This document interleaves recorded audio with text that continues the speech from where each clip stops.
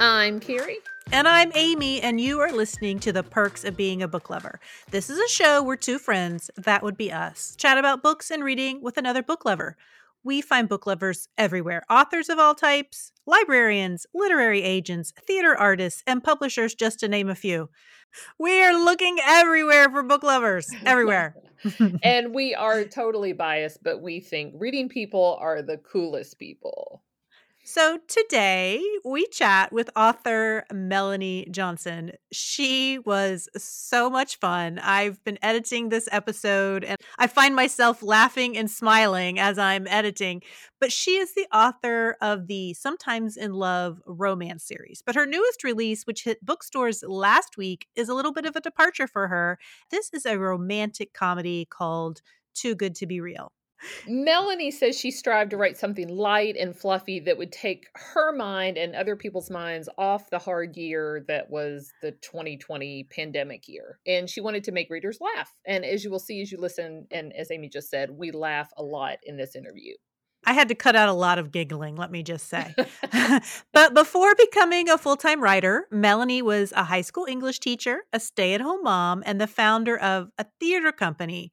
But then she tried her hand at writing during NaNoWriMo, which is National Novel Writing Month. And she did this with a mom's group in her area and enjoyed the process. So now Melonie takes her love of romance novels that she has had since she was 10 years old and funnels it into her novels and her romance Facebook group, The Reading Lushes. But first, Carrie, I have to ask you about something. Yep. So you have a blog that I you do. write and you've kept for quite a while. And I happened to read your most recent one that came out this morning, and it is about donuts and your hatred for the donut trend of putting all kinds of yummy crap all over donuts. And I must say, what do you have against sprinkles? I just need to know. So, look, I'm a live and let live person, right? If you are the type of person that loves cookie crumbles and sprinkles and gooey, oozy, whatever on your donuts, go for it. Do your thing. But it's just too much for me. Like, it is too much. Visually, I think it looks fantastic, but I think I described it in my blog. It's like taking a bite of diabetic coma. Like, Well, it's it is, just, yeah. it's just too much. So I am not a person that is quote unquote extra, right? You know this. Don't paint my nails. I barely brush my hair. I am perfectly happy to wear the same outfit multiple days in a row. And I know this about myself, but I don't know. Just recently, my niece was in from Frankfurt. She stayed the night. And so I thought, I'm going to go get some donuts. She brought donuts and I was like, oh yay, you beat me to the chase. You brought donuts. Well, this morning I went and I opened up the box and I was expecting like maybe some frou-frou donuts, but also like glazed or maybe a lemon filled. I don't have a problem with like the chocolate glaze on top. Those are good. This box of donuts is like frou-frou. And I was just sort of disappointed because it's just too much. Like, I don't enjoy those type of donuts. Anyway. It's an analogy for your life, Carrie. It is. I mean, there's all these new wonderful places you can get a donut. But honestly, my favorite donut is from a local gas station chain that we have here called Thornton's. It was an Oreo donut. So it was basically just a regular donut, but it had like a vanilla glaze and then chopped up Oreos on top. They no longer make it, which makes me very sad. But is that too extra? That's too much. Okay. That's too much.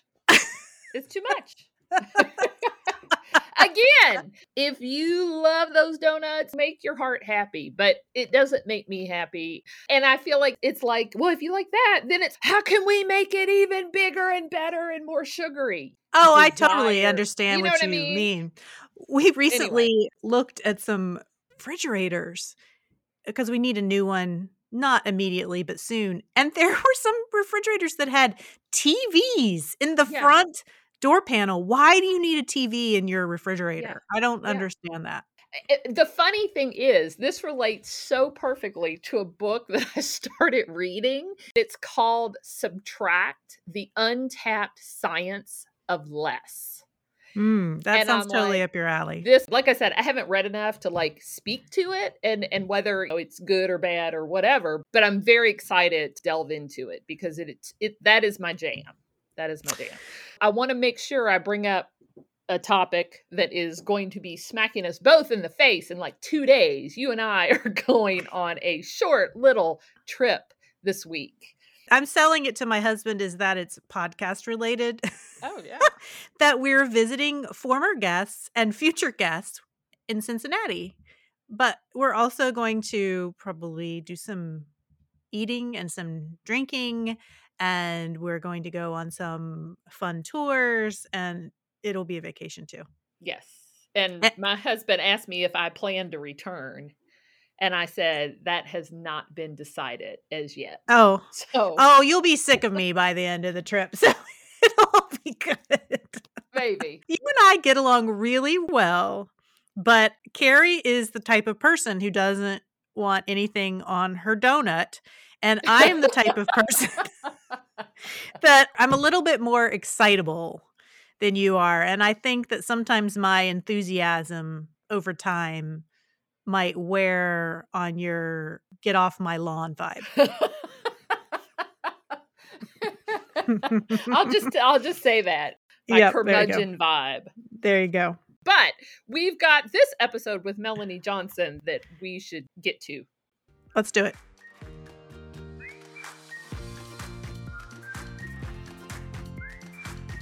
Melonie Johnson, thanks so much for joining us. Thank you for having me today. So I just finished your book and it was such a fun ride, but I want to find out a little bit about you first and about your reading and your writing life. So were you a big reader in childhood? Very much so. I was definitely the quintessential bookworm who always had a book with her from the time I was little. My mom used to love to tell stories about how I was such an early reader. And so I don't know if that instilled in me this sense of being a reader is awesome, but I've always been an avid reader. When I was little, on the entire Nancy Drew series in third grade, I kind of burned through that at the library. I would go back every day and get another one. I started romance very early. I think around 10 was when I found my first Joanna Lindsay. I would get dirty looks from the librarian when I kind of moved from the Nancy Drew section to the spindles with all of the bodice ripper covers. Oh, wow. So I've never heard of Joanna Lindsay. What? Yeah, I know. I was so stuck on Judy Blume's Forever. I really never got out of that. It's a wonder I have 3 children at all. I honestly, found them by so. accident, actually. I was babysitting again. Yes, 10-year-old babysitting. It was a different time. Yes, it was. I think I babysat at 10 as well. People like to tell me that I was kind of always an adult. As a child, it was just like my personality. But yes, I was babysitting. The kids were in bed. This book was sitting on like the top of the TV. I picked it up and I was just like, what is this? And so I had to go find more and more and more. And I've been pretty much reading romance, ever since. I do enjoy other books as well. I do enjoy some mystery and some paranormal, that kind of thing. But for the most part, I pretty much always have a romance, at least 2, if not 3 books going at the same time. So it sounds like the fact that you have really been immersed in that genre since you were young, I mean, that fostered the fact that you write these types of books now. Do you think that's the case? Or do you think that you would have gone in that direction for writing regardless? When I started writing, I don't think there was ever a question that it was anything else but a romance. And that's the story that came to me. One of the other early series I read, they were called Sunfire romances, and they were put out by Scholastic, and they were young adult historicals. Basically, if you took like American Girl novels and the Sweet Valley High books and put them together, Oh. you had that. And I run on my Instagram page, I'm doing like a fun Throwback Thursday thing where I'm posting the covers of all these old Sunfires because I kept that collection from the time that I was little. I mean, we're going back to the mid 80s here, but I've kept them all these years and I'm having fun kind of doing reviewing, reliving the past. It's so fun to look at the covers of the books that we read back when we Mhm. were young and teenagers. I think we posted something on our Facebook. It was might have been Paula Danziger covers and maybe some of the Judy Blume covers. But you just get like this funny feeling when you see them. By funny, I Uh-huh. mean good. Right, because it, like, But transports you. yeah, exactly. Because I was thinking about how when you look at a cover and a lot of times you can kind of place that period too because there's, like, these epochs of cover styles based on the time, so that's fun Hmm. too. So prior to writing, you were a high school English and theater teacher. I And was. what was it that made you determine that you were going to move from that into making writing your full-time gig? Well, it didn't happen, like, directly. So, I was a full-time high school English and theater teacher, and then I got pregnant.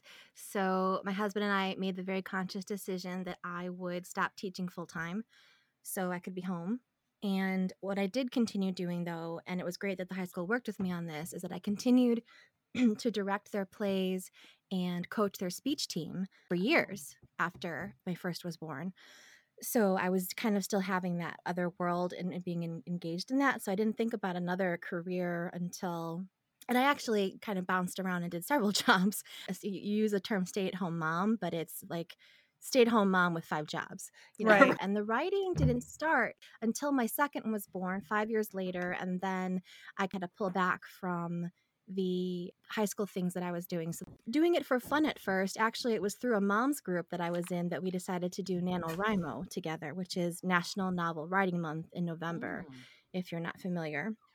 So we did that kind of for fun, and I really liked it, and I enjoyed the book that I wrote, which was a paranormal, not a contemporary romance. Oh, And again, still not anything thinking it would be career wise because I actually launched my own children's theater company for a little while where I ran the business and directed plays and taught classes at local park districts. And it started to grow. And I was at 3 different park districts and had to make the decision to either make this everything I did or back away from it because it really was taking over my entire life. mhm. And I wanted to give the writing a shot. I really wanted to give the writing a shot. By that point, I had found some local writing groups. At the time, I was part of Romance Writers of America. I joined that.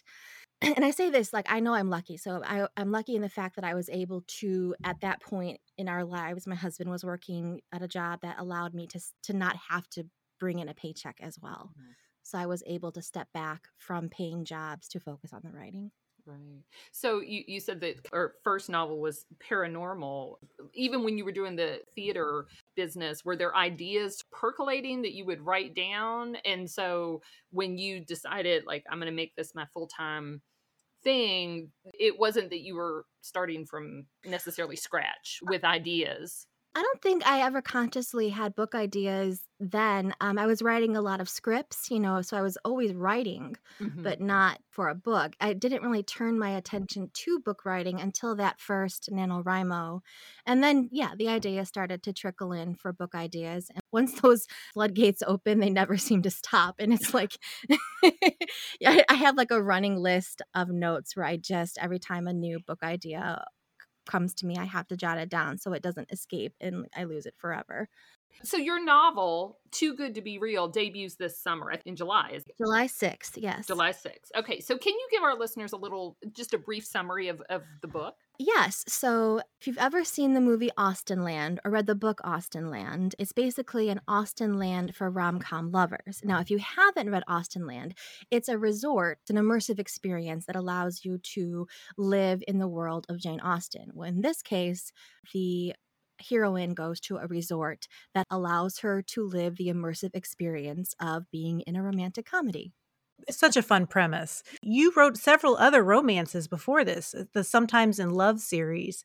And I get the sense, I've read your newest one. I haven't read the Sometimes in Love series, but I get the sense that they're very different kinds of books. And that's based totally on the covers. The covers of the first series look completely different and they sort of have the same theme. And this one has a totally different type. Is that the case also for what's inside the book? Um, Did you sort of make a switch? So the Sometimes in Love series came out in mass market paperback, and it was right on the cusp of where publishing was having this transition into the illustrated covers.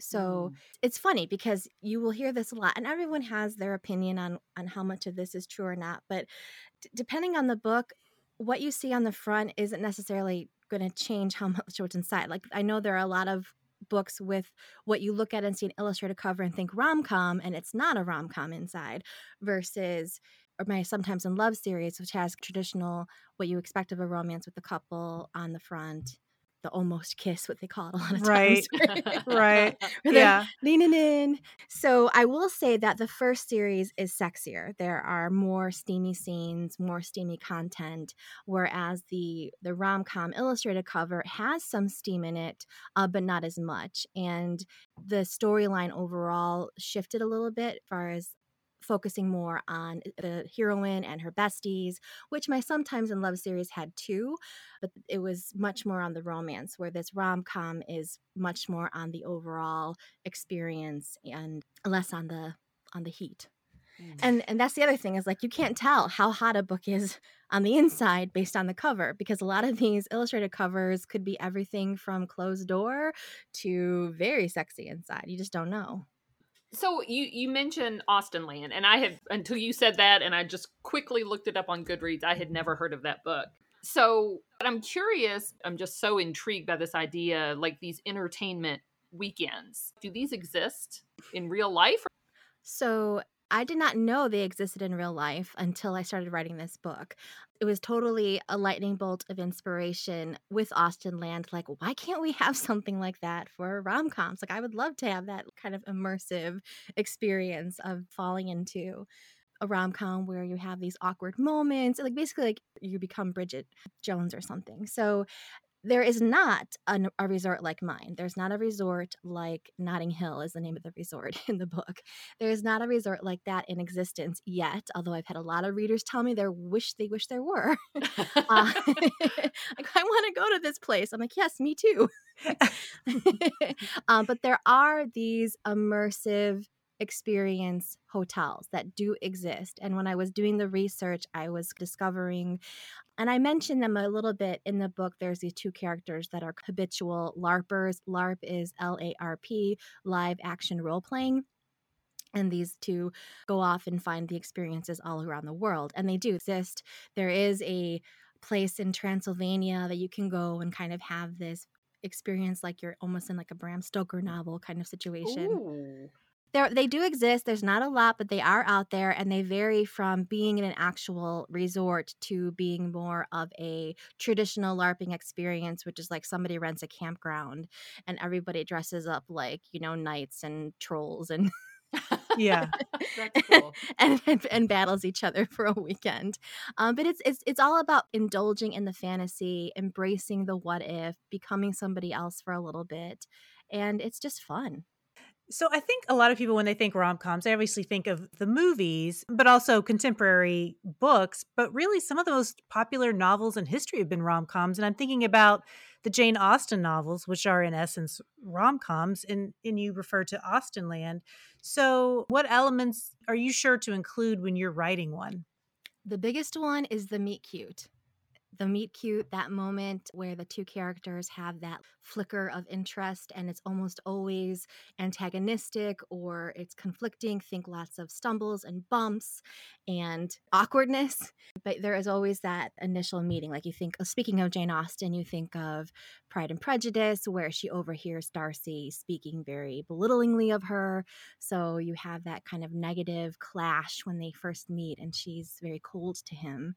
But almost always in rom-coms, Notting Hill, there's the very famous juice spill that happens. So the meet cute is a big one, and I really have fun incorporating how I'm going to make my meet cute happen into the story. The one in Too Good to Be Real involves seagull poop. So, Yeah. so romantic. As you're describing that, I'm like, that is the start of every teenager's relationship. And then you how get all every those tickly giggly Yeah. feelings, and reliving those moments, and it's like feeling awkward but also feeling hopeful, like, is this something? Like, it's just It's just fun. I Yeah. think that is one of the big appeals of rom-coms and, something important to me. And then in general, with romantic comedies, and I think this comes up because the hero's sister, Penelope, in the book is the big fan. Like, she loves them. They kind of got through a very difficult time. And, it doesn't matter how bananas things get, just out of the world weird life throws at you, in the end, it's all going to be okay. So I'm like, thinking about the difference between a straight romance and a romantic comedy, and it seems like there's a lot of self-deprecation in a romantic comedy. I mean, it seems like the characters are goofy's not necessarily the right word, but I mean they're human with human foibles and Yes, like well, I mean, I just tend to be a self-deprecating person, so that's probably going to show up in my voice and in my stories to begin with. But thinking about most of the rom-coms I've watched, there is, and I wonder if it's because it humanizes them, the experience where we see, Bridget in that horrible, holiday sweater, or drunk karaoke, completely embarrassing herself. The Jennifer Lopez in that one where her heel gets stuck in the thing on the street, and Matthew McConaughey comes out and rescues her, and that's like, wouldn't everybody love to, like, if they're like facing down a life or death experience, Matthew McConaughey comes to rescue you. Like, that's so, yeah, I think that's a great point. And there are regular romances that will definitely have flawed characters. That's important, but I think romantic comedies do elevate that awkwardness because it's often a source of humor. And if you can laugh at yourself, then people can laugh with you. so the element of comedy, you hear about comedic acting is some of the most difficult type of acting. And so do you think that having comedy in your books as well, like that's a difficult element to add? So that's a great point. So as a theater teacher, I was an actress. I did have some work in acting, and that is true. All the serious drama gets all the accolades, but being funny is actually pretty hard to do. And the thing is, like, to do it right, you have to take the material very seriously. You can't be thinking it's hilarious. So it's a very tricky dance to find the right place. So when I'm writing it, I'm not necessarily thinking what would make this funny. Like, that's not something I sit and do. Luckily, my characters often do things that I find hilarious. So, things that are unexpected. So there will be moments where I have things that have happened in my life that I found funny that I will, work in certain ways. Right. And I don't know if there's a specific thing you can do. I think it's obvious when you're trying too hard, though. And I think I've been Mhm. guilty of that as an actress, of trying to throw too much into it, and just Mhm. becomes overwhelming for the audience. There is like this balance of how much you put into it and how bonkers you can get. And the thing is, like, I always prefer to go over the top and pull it back. And every director I've had, and when I was a director too, like, it's always go big and then we can pull you back. It's always a lot easier to pull back than it is to scale up. Your book refers to so many popular rom-com movies, especially from the 80s and 90s, and it made me so nostalgic for some of them, and I haven't seen them in such a long time, like Sleepless in Seattle, but there were others that you talk about that I had never seen, and I wanna go back and watch those. So, were all of these movies something that you were familiar with, or did you have to do some research and go back and watch all of them?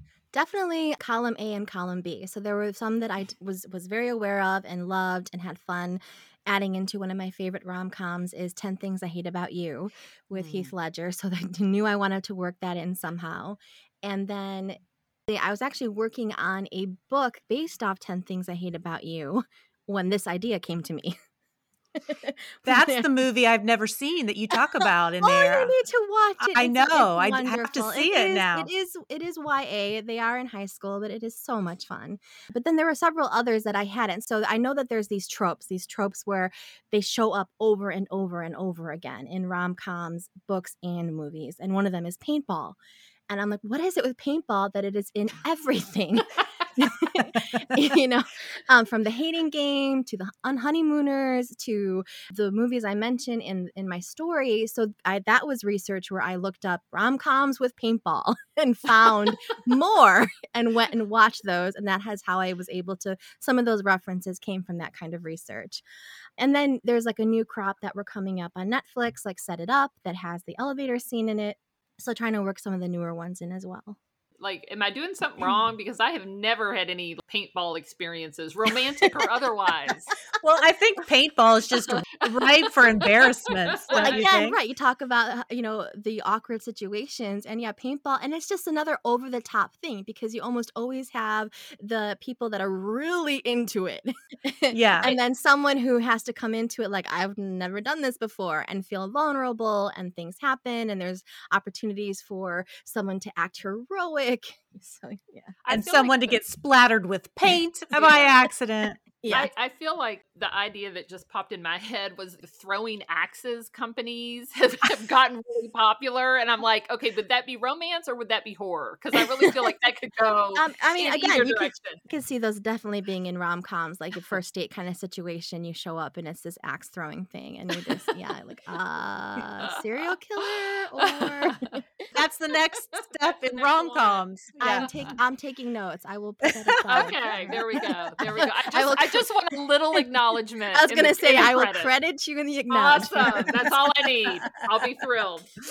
So I want to talk about your main male character, Luke. And he's not what maybe a lot of readers would think of as a heartthrob. And because we've been talking about rom-com movies, I immediately thought of Billy Crystal in When Harry Met Sally, who is totally not like leading man. He's not Matthew McConaughey. He's not Ben Affleck. He's just not that type of traditional leading man. Luke, in your book, he's a self-professed nerd, no sense of style, loves to play video games. I feel like I'm talking about my husband.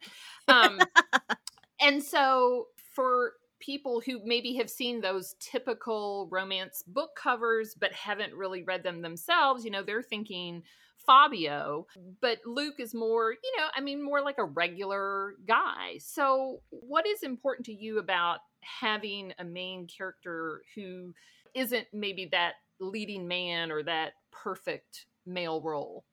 I think as it adds that element of reality to it, which is kind of a theme that comes up in the book, that juxtaposition of fiction and reality, and the fact that she has this fantasy experience with someone who is just so not the usual part of the fantasy. And I will have to give a caveat. So this book was written in like the throes of the pandemic, the middle of quarantine.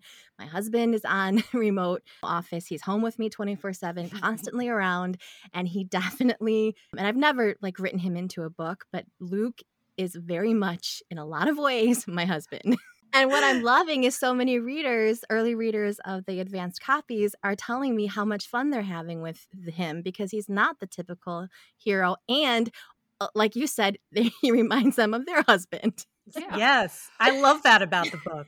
That it's not some Hollywood heartthrob type character. That's fantasy escape too. And I won't fault anybody for wanting the muscles and the all of that. That's fine, because it's fantasy, it's escape, why not? But there's also something really sweet and endearing to see someone fall in love with somebody like who you are with, Right. Yeah.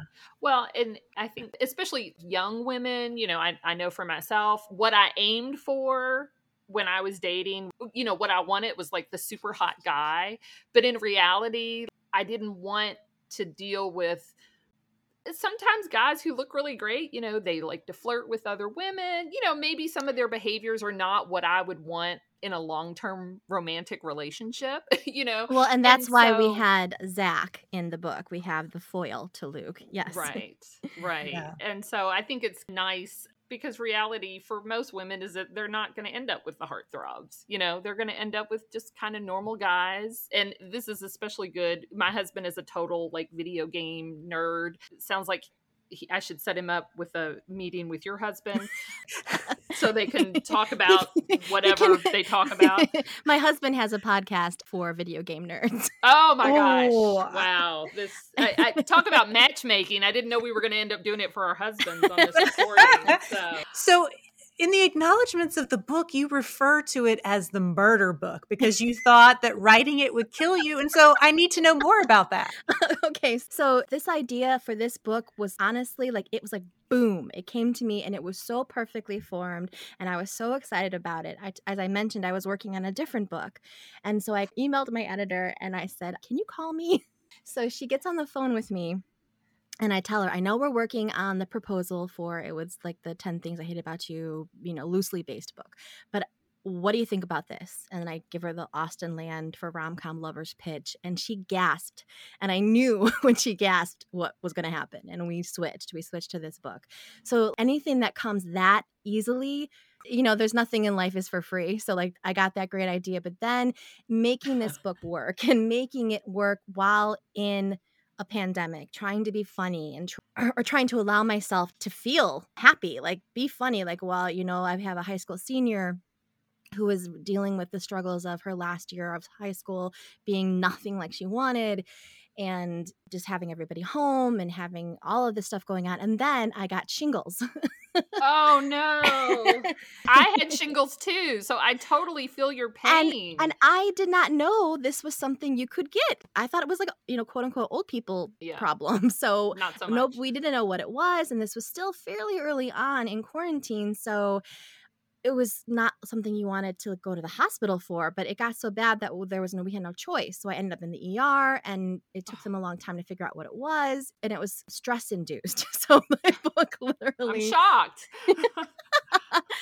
So that's when I say that it was just like it took everything I had to make this book happen. Lots of very long nights that at my age I really should no longer be doing. But it happened. I got through it. So then, yes, that's when I said, I was like, this book is trying to kill me. Yeah. So I say it with tongue in cheek, affectionately. Yeah. I know how stressful. I mean, it was for everybody. Global pandemic. Yes, it could be hard, but then that's what I wanted. I wanted to make a book that was an escape, a book that was fluffy and like fantastical in the sense that it was just fun. And the other thing that we struggled with as we were working on these books in the beginning of the pandemic was, how do we write stories where everything is normal? That was a big question for a lot of authors, was this sense of, do I ignore what is happening like all around me and just keep writing as is? And the thing my editor and I talked about was, yes, one, in the middle of something like this, I don't want to read about it too. And the other thing was that, there's no sense of knowing how long this would go on. And if you want to write a book that is set in this time, that's fine. But hopefully it is such a sliver of time, hopefully, that we will go back to a place where there's no moment of cringing at a group of people all in a restaurant together, that kind of thing. In your afterwards, you thanked your retreat buddies who helped you brainstorm some ideas for the book. So I'm wondering, are the retreat buddies a writing group that you're in? Yeah, it's not an official writing group. Yeah, it's more of a Chicagoland area authors who we know each other. I think most of us actually met through RWA at the local chapters and things, and we connected. And it's more of, once in a while, we'll try and hold we call it like a plot day, where we'll all get together at someone's house. Each of us gets an hour to talk about the book we're planning, and then everyone in the group can throw ideas out, can help brainstorm, can help work out problems, can help come up with ideas.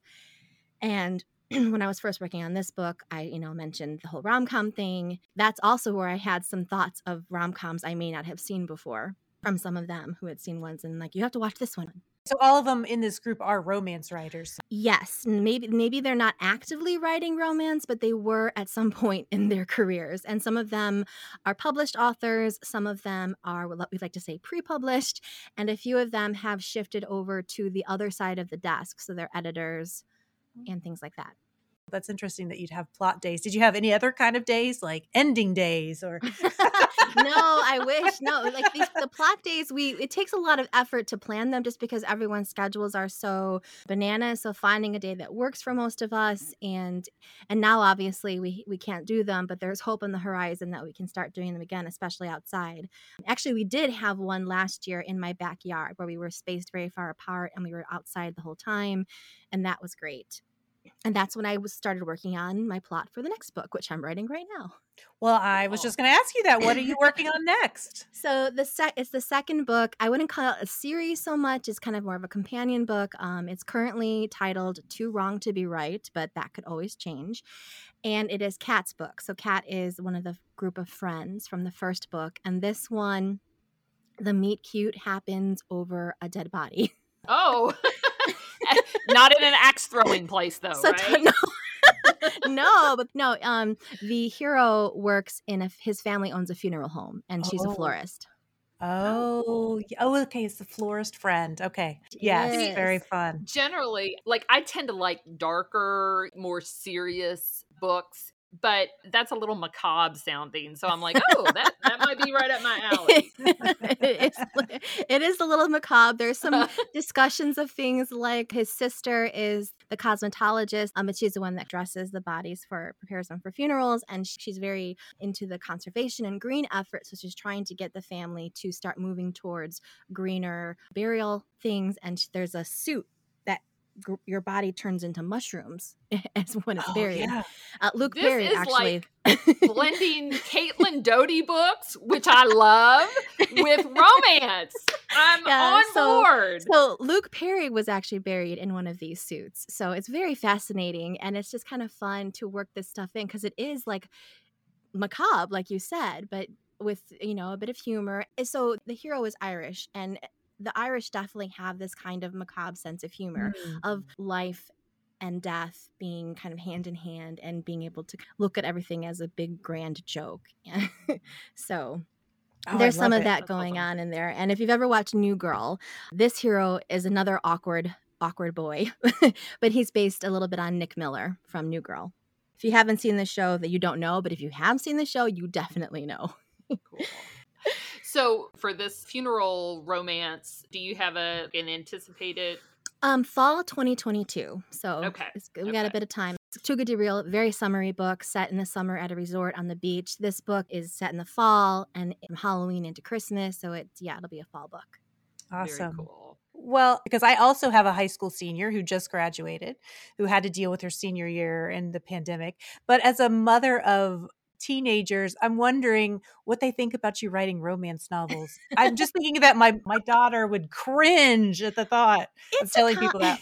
it's a combination. Yes, as far as my children knowing I write romance, my oldest, she has happily had her friends get my books, and her AP government teacher found my books and read them all. That one Oh, made her a wow. little bit of like knowing Yeah. that one she was a little bit like, okay. But in general, like she's had me sign books for her friends. And I told her when I was first writing romance, when I was first starting all this, she wanted to read my books. And I said, no, not till you're 16. So she turned 16 in April of 2019. And my first book came out in April of 2019. Oh, So Perfect. so she could read it. And she honestly, I don't think she's actually gotten through all of them because she's like, no. As soon as she thinks of her mom, right, especially the first books, which are much steamier. And my youngest definitely uses the word cringy when she talks about my books. She just turned 13, and the covers of my first books, I mean, she just was like, rolled her eyes, couldn't stand it. The third book is called Once Upon a Bad Boy, and I think she still mocks that title. the titles are kind of fun. Getting Hot with the Scot and Yeah. Smitten Yeah. by the Brit. Those are Yeah. fun. They like to come up with other ones at the dinner table. They're like getting saucy with the Aussie, squirming with the German. You need to hire them. So overall, though, I think they're actually pretty proud of having a mom who's achieved her dream in the sense that, my books are on shelves, people are reading them. So that's pretty cool. Well, we are going to take a short break, and when we come back, we're all going to talk about what we're reading.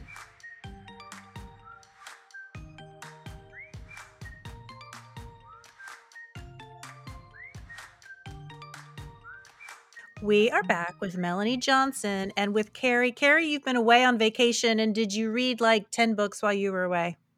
I finished 2 books, but I'm actually going to talk about a book that I mentioned in season 4. I had briefly mentioned it. It's called Leave the World Behind by Rumaan Alam. So when I mentioned it, I had just started it, listening to it on an audiobook. And what I said about it was that there was a chapter where one of the main characters was like listing all the stuff that she was buying at the grocery store. And when I listened to that chapter, I was like, oh dear God, what have I gotten myself into? As I kept listening to the book, I realized what the point of that chapter was. So let me explain what this book is about. It is about a family, a husband and wife, 2 teenager children who rent a house a couple hours from New York City where they live, and they are on vacation. So this particular chapter, because they have rented this house, they're filling up the fridge, and so they have food to eat while they're on their week-long trip. What happens is the owners of the house, in the middle of the night, they come to the door and they're like, something's happened in New York City. The electricity has gone out. And they decided, because New York is so crowded, they didn't know what else to do. And so they said, we're going to go to our house in the country. So they show up in the middle of the night. You're listening to this and you're thinking, are these really the owners? Are they murderers? What's going on? As the novel progresses, you realize, along with the characters, that something big has happened, but you never know what it is. You know that the electricity has gone out in New York City, but they still have electricity and running water where they are. There's no internet. There's no phone. You don't know what's going on, but you get the sense that it's something big. But is it a bomb? Is it a nuclear reaction? Is it an invasion of some sort? Is it aliens? You read the book and you're constantly on edge because you don't know what's happening. Because I posted something on our Perks Facebook page about this book was freaking me out because the way the writer Rumaan Alam writes it, it's so vague. All this weird stuff starts happening. Like they look outside one evening and they see flamingos have landed in the pool. And so then they're questioning. They're like, okay, what's going on that flamingos, are these flamingos that have escaped from a zoo? Are these flamingos that have migrated here? Because they're not too far from New York City. So what's going on? What I thought was really brilliant about this book was that vague writing, because your wheels are spinning the whole entire book. And so for me, it was super suspenseful. Like I was reading it like, I just want to know what's going on. But it totally puts you in the shoes of the characters because they are doing the exact same thing. Some people were like, oh my gosh, it drove me nuts. I couldn't handle it. But I thought it was really, in terms of making you have this very strong reaction to a book, I felt like it did a really good job of that. It also really made me think about, because we went on vacation like a couple weeks after I finished that book, and I really thought about what happens if we lose access to our phone. Everybody keeps if they're going on vacation, they have directions on their phone.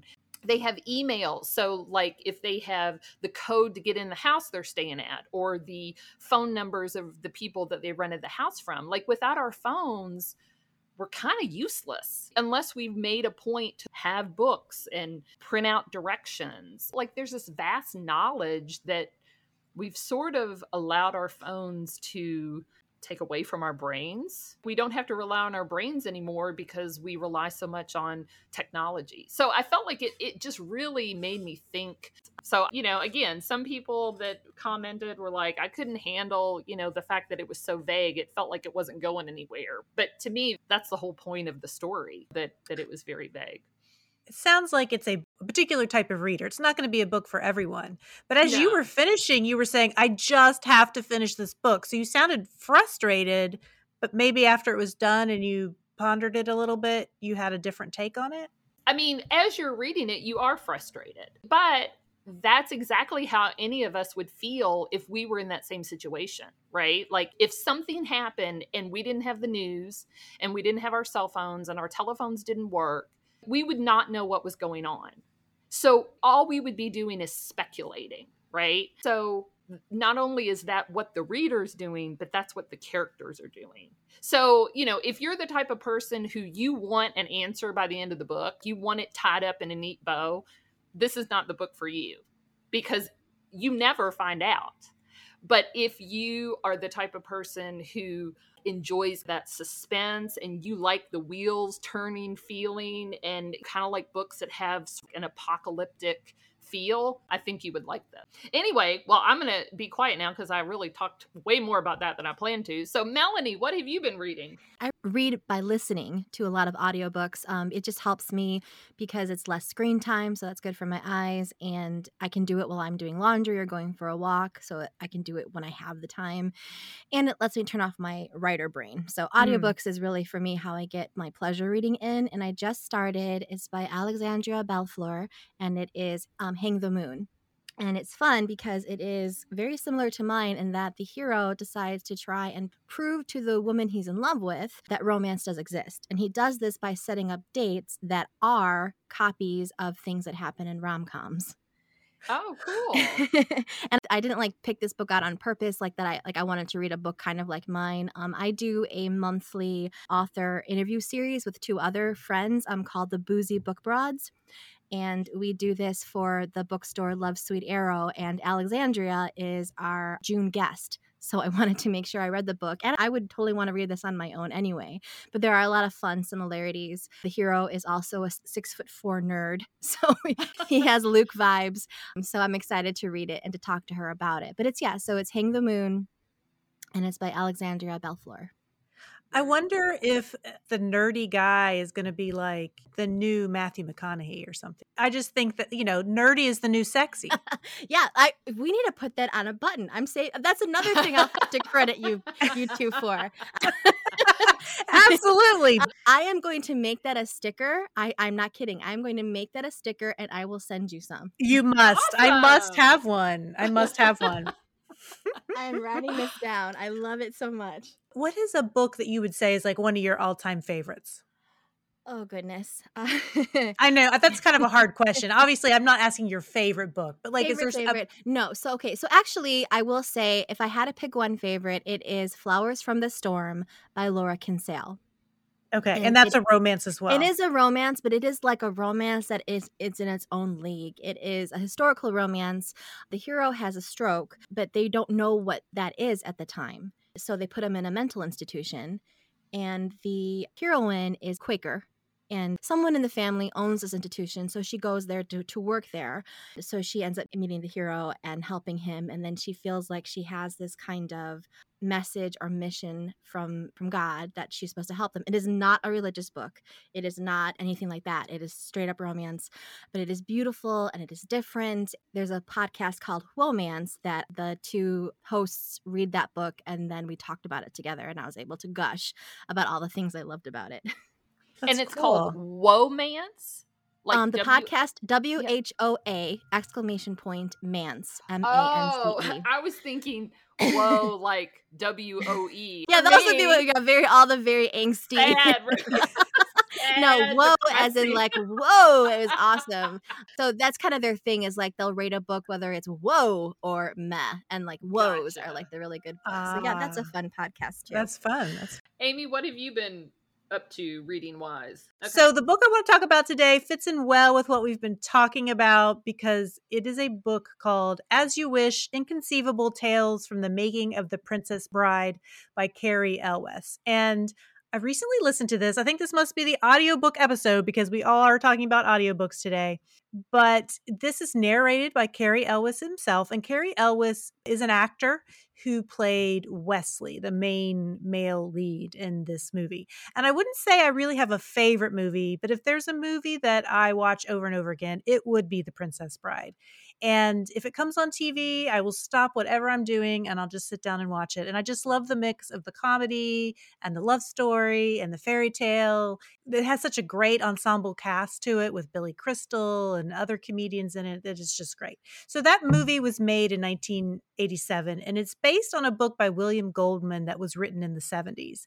And this movie was directed by Rob Reiner, but it's a fairy tale / fantasy / love story / action adventure / comedy. And it didn't do as well at the box office as what they expected, but it went on to be a cult classic. So the book written by Elwes is his recollection of what it was like to make the movie. And he also has many of those actors and behind the scenes people involved include their own recollections in the book. The book starts with how hard it was to get the movie made, even though there were many directors that had wanted to tackle it. And you come to find out that Rob Reiner, the director, and Cary Elwes, who played Wesley, were both huge fans of the book before there was ever an idea of a movie. And I've never read the book, but apparently Goldman wrote it for one of his children, and he said that it was the one book that meant the most to him. So, of course, as a book lover, I love the idea that Reiner and Elwes are such huge readers and that contributed somewhat to the success of the film. And you learn cool little facts. Like originally, Arnold Schwarzenegger was considered for the role of Fezwig the Giant and Oh, Danny wow. DeVito as the Sicilian. And we learn about the months of intense training that the actors Cary Elwes and Mandy Patinkin, who plays the Spaniard, had to do to carry off their famous duel without the help of stunt doubles. It made me want to go back and watch it all over again to see all these little inside tidbits that they talk about. I listened to it on audio. I'd highly recommend it. Cary Elwes narrates it, and he has a lovely voice, and he's able to do so many impersonations and accents. He does a great impersonation of Andre the Giant in the book. But in addition, many of the actors also narrate their portions, including Rob Reiner, Robin Wright, Mandy Patinkin, Chris Sarandon, and Billy Crystal. So it's almost like listening to a documentary about the making of the movie. And in that way, it reminded me of Daisy Jones and the Six by Tara Jenkins Reid, which is fiction. It's a fictionalized version of a rock and roll documentary where each member of the band narrates their own part. But that style must be one that I particularly like because I loved Daisy Jones and the Six. So if you're a movie buff, this would be a great book to add to your TBR because it gives you all kinds of great behind the scenes stories about how a movie actually gets made. You get the successes, but you also get the challenging parts. I love movies, but I wouldn't say I'm a movie aficionado. So I suppose it's possible that like this might be old hat for other people. I've never read a book about a making of a movie before, so this is all like new to me. It's called As You Wish, I love it. Inconceivable Tales. And I was just going to say, Melonie, if your rom-com resort in your book was real, they should have one of the role-playing characters be named Wesley. And he would say, as you wish. Oh, that, yeah. Well, someone, yeah, has that on their wish list. I wrote it down because I will be looking for that to get that on audio. Yeah, it was a great listen. It sounds good. I read a book by Emma Thompson. It was basically a compilation of her diary that she wrote while filming Sense and Sensibility. And that was fascinating because it kind of has all these little nuggets of weird things that happened when they were trying to do things on set and the weather wouldn't cooperate. And Yes. great. It was just lots of fun. We are going to take a short break, and when we come back, we're going to ask Melonie 3 about me.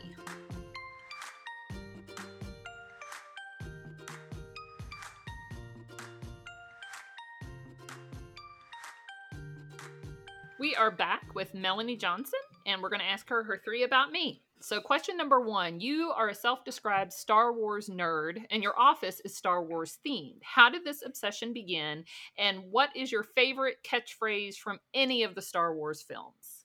Okay, so Star Wars fandom, I think, has probably been lifelong for me. A lot of my early memories are going to see. I was too young to see Star Wars in the theater, but definitely remember going to see Empire Strikes Back when I was little.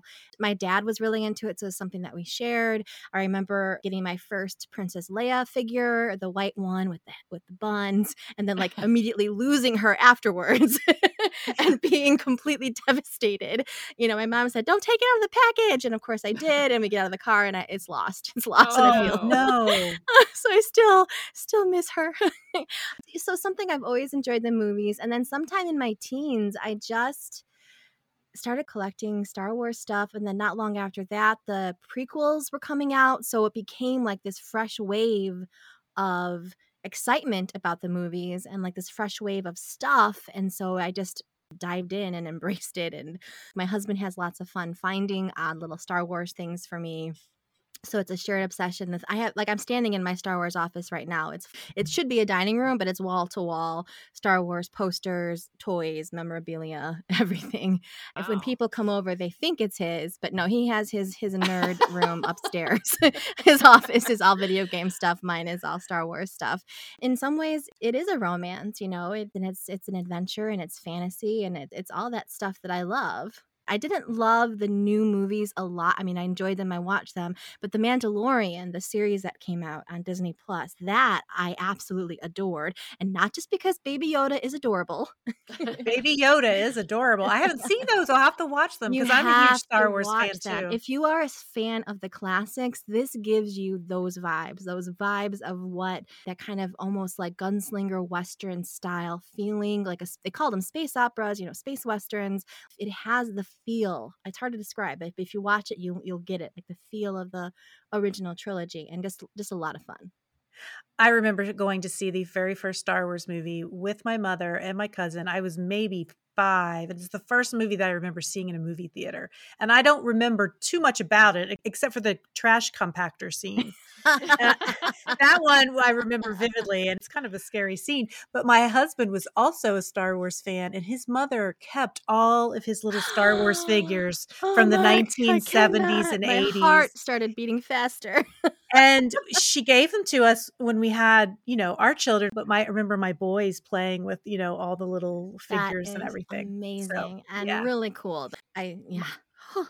Favorite Catchphrase. phrases? That is so hard. So you talk about the garbage chute scene. And when I was first making business cards, on one of my business cards, I put the quote, "Into the garbage chute, flyboy." If you don't know that phrase, we can't hang.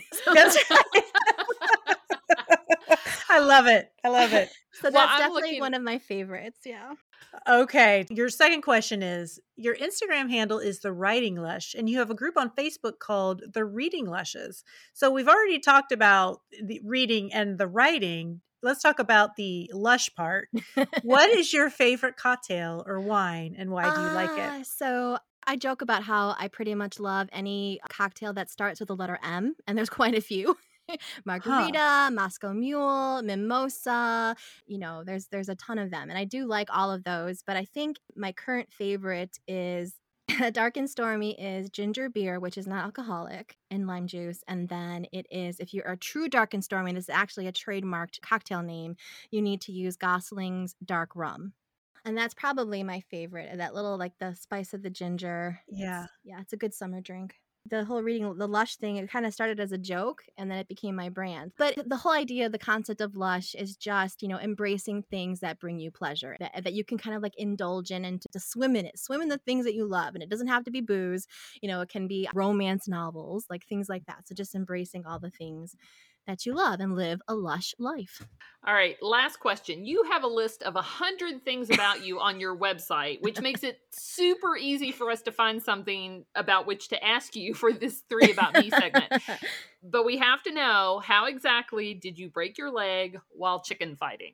So, I mean, I use the term tomboy, which I don't know if that's politically correct anymore, but that's what it was called when I was a kid who ran around in jeans and played with the boys and was rough and tumble. And so chicken fighting, if you don't know what it is, you climb up onto the monkey bars and you're on one side and the other person is on the other side of the monkey bars, and you swing towards each other and then you meet each other in the middle and kick each other until one of you falls off the bars.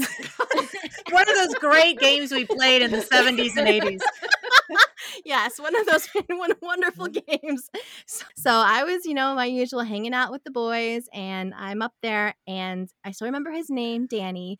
We're kicking away, and I'm winning. Like, I'm definitely winning. And this other boy, Jason, climbs up on the monkey bars with him and helps him kick me off. And both of them kicking me, I end up landing in this horrible way and break my leg. Oh. See, that's totally not fair. That's ganging up. Yeah. So that was, I hope they felt terrible about it. So I'm like, screaming in agony. The parent that owned this yard, it was none of our parents. It was somebody else's yard. Oh, no. Yeah. So that was second grade, and I was in the cast, and then the walking boot, the walking cast, and the whole 9 yards. So yeah. When I read that, I was thinking, well, 2 things. I've seen chicken fighting like in a pool, right? So you're on somebody's shoulders. On someone's shoulders. That makes sense. Yeah. And so I was like, okay, you're in water. How did this happen? So like my landed backwards going. onto the concrete, and then I suppose. I started thinking of actual chickens, but I'm like, no, that's cockfighting. So I was just like, I wasn't sure where this conversation was going to go. Well, Melonie, it has been so fun chatting with you today. Thanks so much for being a guest on our show. I had a great time. Thanks for having me. To find Melonie on Instagram, go to @TheWritingLush, and her Facebook romance group at The Reading Lushes.